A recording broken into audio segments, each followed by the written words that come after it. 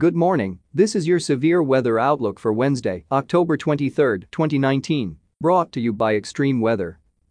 I am Extreme Weather's AI assistant meteorologist, James Johnson.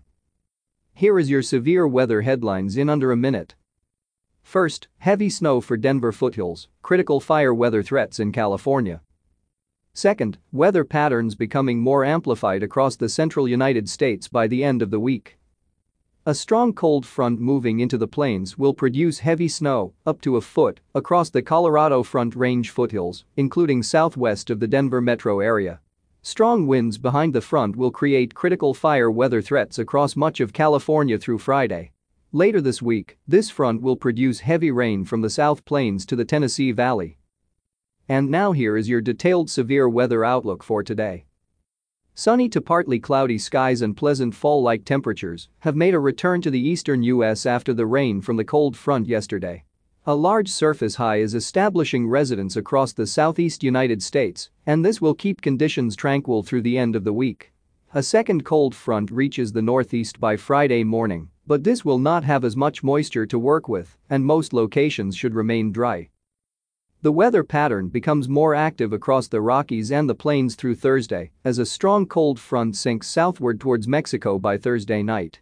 This will herald the arrival of much colder temperatures and even winter-like conditions from the central Rockies to as far southeast as the Texas Panhandle. The heaviest snow is likely for Colorado and northeastern New Mexico. There will be a surge of moisture from the Gulf of Mexico ahead of the front from southern Texas to Oklahoma, and rainfall totals through Friday morning could reach up to 3 inches in places. Parts of this region have a slight risk of excessive rainfall and therefore a potential for some flooding. Elsewhere across the continental U.S., fire weather concerns will continue across parts of California through the end of the week, with very low humidity, along with gusty winds, owing to a stronger pressure gradient from a strong ridge of high pressure settling in across the Great Basin.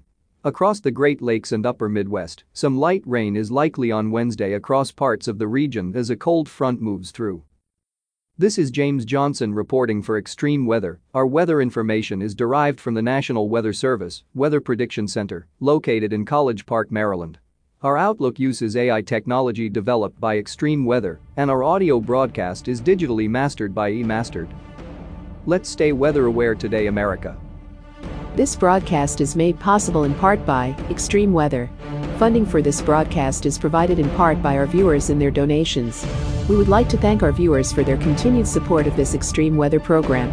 Thank you for listening, and please check back often for further weather updates that may impact you and your area.